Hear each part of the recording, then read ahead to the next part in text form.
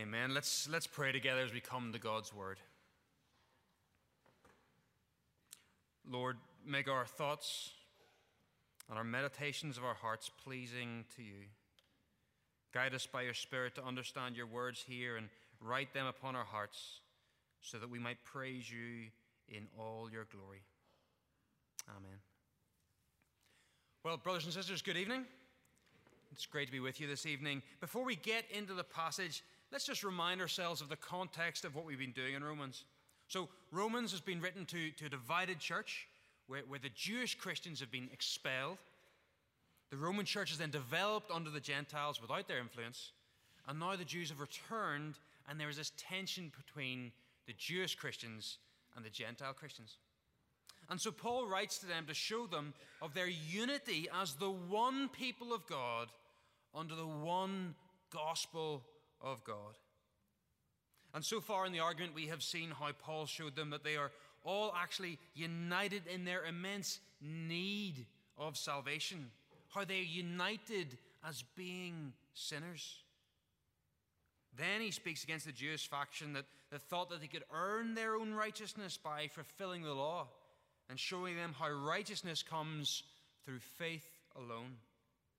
And then, as Christoph teased out for us last week, receiving that righteousness and being united with Christ gives us a grace that is bigger than all our sin, and that through Jesus we have life. So really, so far in the book, Paul has been showing us how we are justified, how we are saved, how we were made right with God. And then we come here to chapter 6. And here you'll notice that Paul shifts gear slightly to pose a couple of questions in order to move his argument forwards. So previously he has shown us that through union with Christ, we can be confident of receiving eternal life. But now these questions help us to think about what that means for our lives in the present. So here's the overarching question. You can write that at the top of your journals.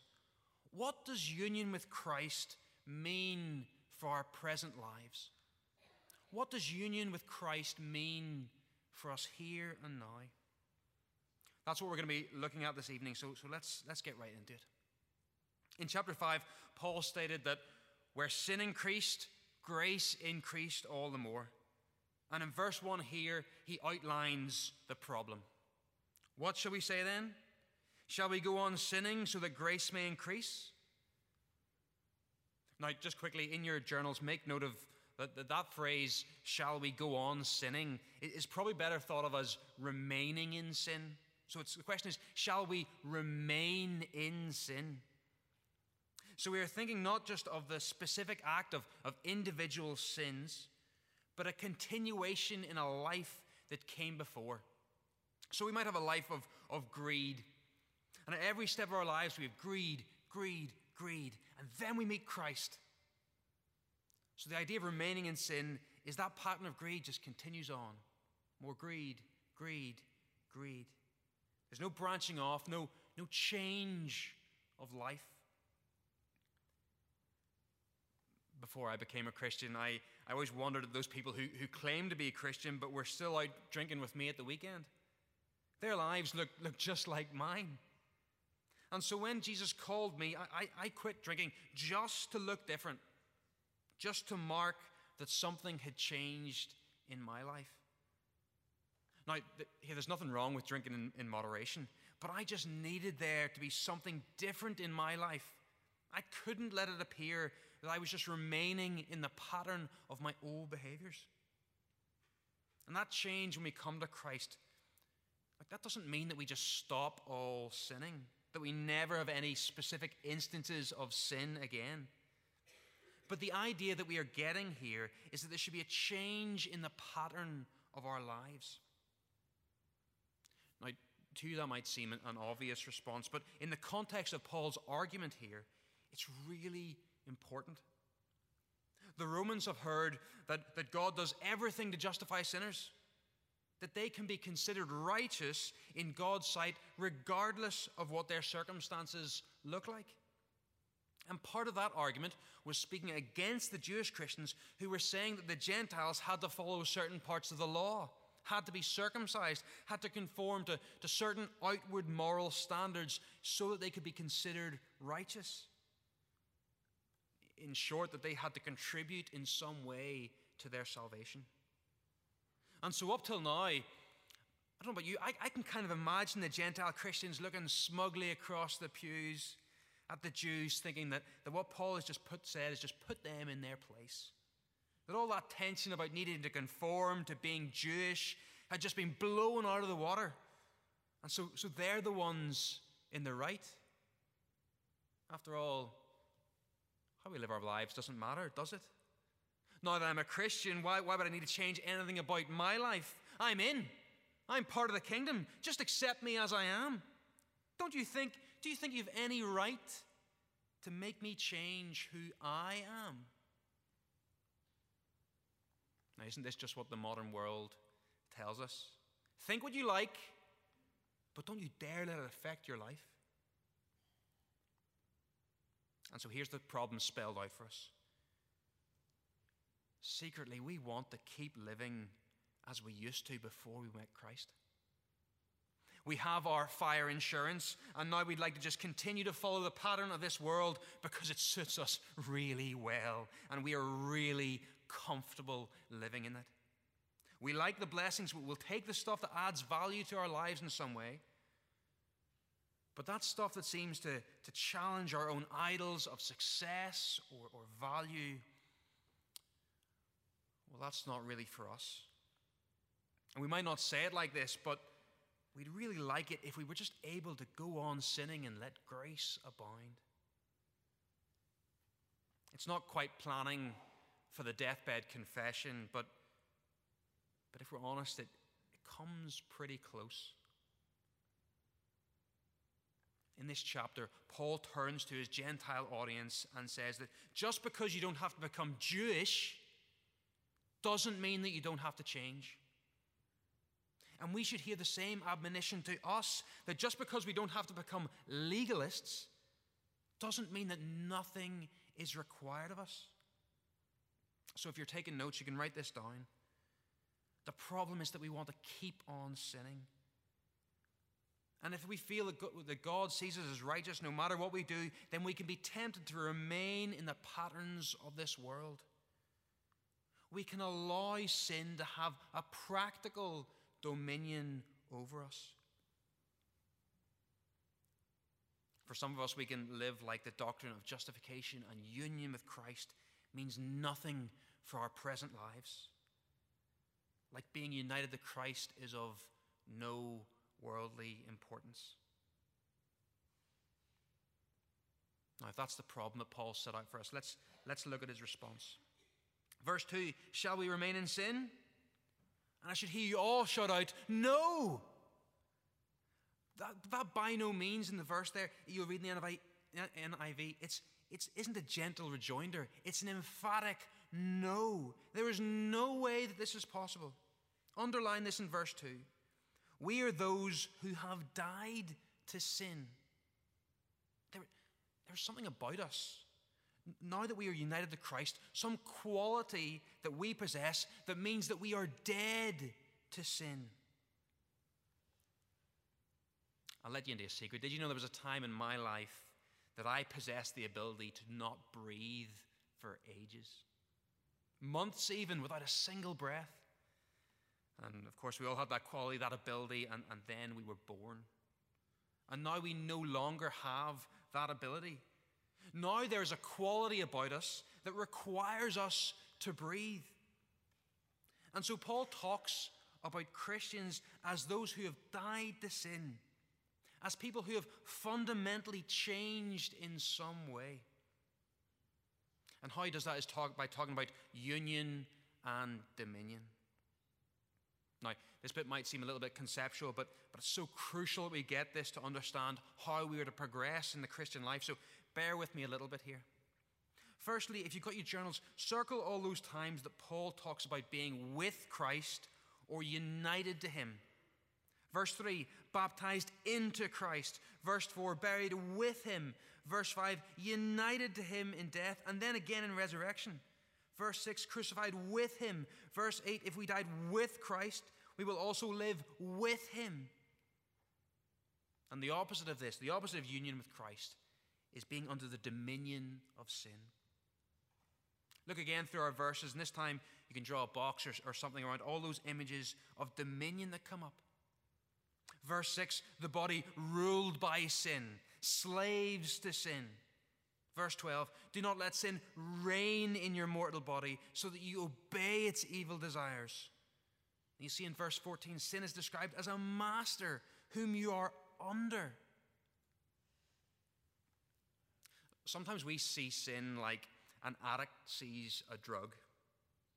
Okay, so they might think of a drug as something that they do, when really it is their Lord. It controls them. It has dominion over them. And Paul is showing us that is what sin is like for us. It molds us and it shapes us and directs our actions.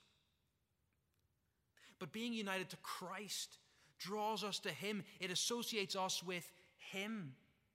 And so as we join with him in baptism, as we go with him to the dead and are raised again with him into life with him, we partake in that same process whereby the human nature of Christ is freed from the power of sin. And Christ becomes our Lord. And so we have these two options: being united to Christ and so living under his lordship, or being under the dominion of sin. No halfway stage. It's one or the other.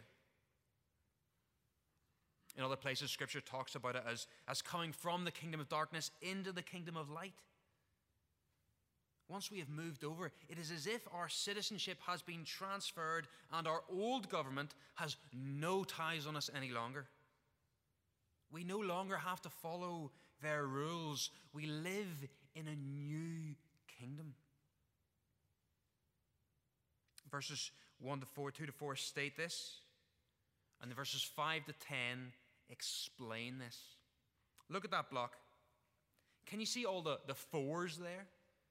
Verse 5 and 6 start with 4 to show us that they're explaining what has come before.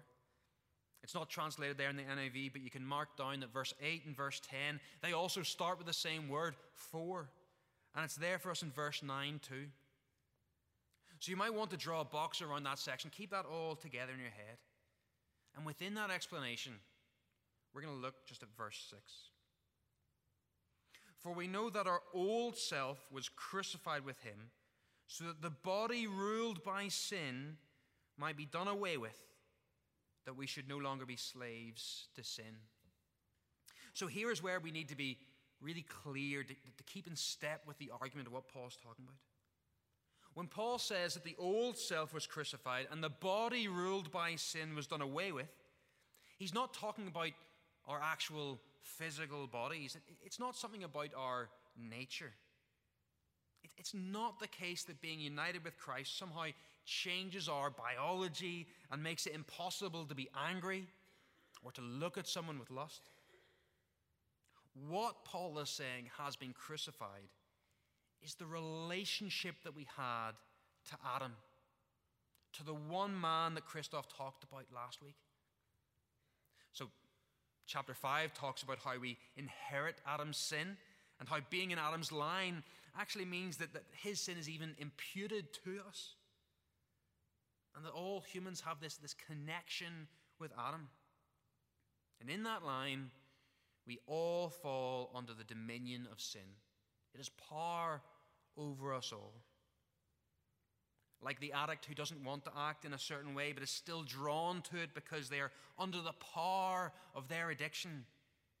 They feel powerless to resist. They have a relationship to the drug that orientates all their action. And so what Paul is saying is that relationship has been crucified, put to death, severed, so that the connection is no longer there. The phrase in verse 6, be done away with, could be translated something like rendered powerless. As if the addict wakes up one morning and and just has no cravings anymore. But that doesn't mean that we are not capable of acting like it has power over us. I know lots of ex-smokers who don't crave a cigarette anymore, but will say things like, oh, I miss it after a meal, or I miss the ritual of it. Even though the power has been broken there's still a pull. That might be helpful to remember. We have died to the power of sin, but not to the pull of sin. I tried to think of a good example to give you here, but Martin Lloyd-Jones is already, he's given the best one, so I'll just use his. I want you to think of a country lane, okay? You can even draw one in your journals. And on each side of this lane, there are two walled enclosures with sheep in them. On one side, the shepherd is Satan, and the sheep listen to his voice. The walls are high. They have no chance of escaping on their own. On the other side, the shepherd is Christ. And God, in his grace, reaches down and moves some of the sheep from Satan's pen into Christ's pen. And now, so for those sheep, there has been a decisive change in their position. They have a new shepherd. They are no longer subject to what was going on in their old pen. They have an entirely new relationship to sin. They are not under its dominion. And yet they can still hear the voice of their old shepherd from across the road. So although they don't have to, out of habit, the sheep sometimes still follow the voice of their old shepherd. They're no longer under his power. He can't do anything to them while they're in Christ's pen. But they still feel his pull. And so if you're taking notes, here's the next step to put down. Dying to sin doesn't mean that we never sin or we just renounce sinning in some way. It means that now we have the ability to say no to sin. We are not under its dominion. Now, all this can seem clear from the text. All this makes sense in the text. And whilst you might accept this all theoretically, experientially, you might be asking, what does any of this have to do with my life now? Because if you're anything like me, you might be thinking to yourself, okay, I'm not under the power of sin anymore, but at times the pull of it seems so strong that I might as well be. I can accept I'm in a new position with God, but that doesn't seem to be progressing me in this fight with sin.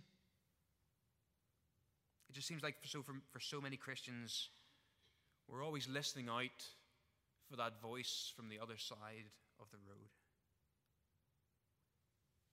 So what are we to do? How are we to progress in our Christian life? How are we to move to the far side of that sheep pen so we can't hear that hateful voice calling to us? How are we to listen more attentively to our new good shepherd? Well, verse 11 begins a paragraph that has our first imperative, our first command. Here begins the instructions. This is what we are to do. Count yourselves dead to sin, but alive to God. It begins with the story that we are telling ourselves. When you're struggling with sin, do you treat it like it's no big deal? Just let grace abound. Do you tell yourselves a story where we are so against being legalistic that we think our lives don't need to be changed? Maybe you tell yourself the story of the addict that you just can't stop. You just can't change that pattern of life, so why would you even bother trying? Maybe that works itself out for you, entirely miserable about it, but still clicking on that website. Maybe it works itself out for you, ignoring some nagging thought that you could be giving more or doing things differently with your finances and just happily buying that new thing instead. We constantly tell ourselves that it isn't really sinful, it doesn't really matter, or I don't have a choice.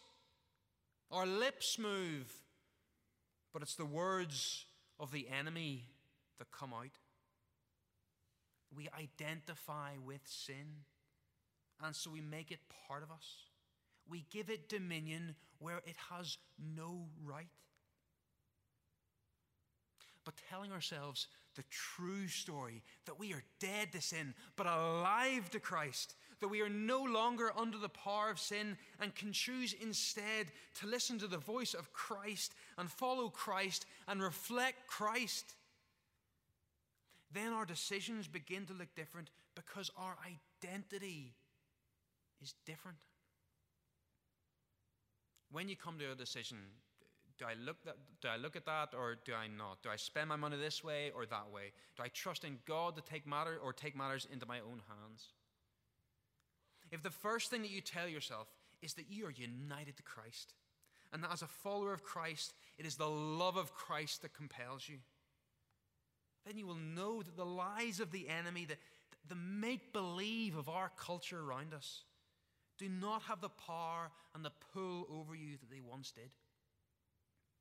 Verse 12 says it like this: do not let sin reign in your mortal body so that you obey its evil desires. Do not allow yourself to believe that you're under the power of sin. Do not give it authority that it does not have. You're not addicted anymore. You go back out of habit. Verse 13 clarifies this. We offer ourselves to sin. Do you hear that? We offer ourselves to sin. It's not rape. It's a seduction. We give in. We actively choose it. What are you choosing? Anger, lust, greed, pride, comparison, jealousy? If you're not sure, you can ask your spouse or your children, or better yet, you can check your bank account or your Instagram. There are any number of things that we daily just give ourselves to. But Paul says that counting yourself dead to sin, telling yourself that story, that you're not under its power anymore, that you're united to Christ, means that you can choose differently. You can choose to offer that part of you to God and not to sin. But we are only going to do that. We are only going to progress in our Christian walk when we start to steep ourselves in these truths. When we form habitual processes of meditating upon God's word and his truth. No matter what I say, no one is going to grasp experientially what it means to be dead to sin after one sermon. It requires a reordering of our minds, a commitment to sitting with this and letting it seep into your bones. Whether you need to say it to yourself in the mirror every morning, whether you need to read these passages every day, whatever you need to do to bring this to bear on the story that you're telling yourselves, do it. Count yourselves alive in Christ. Let that be your story. You can underline this phrase in verse 13. Offer yourselves to God. Offer every part of yourself to him.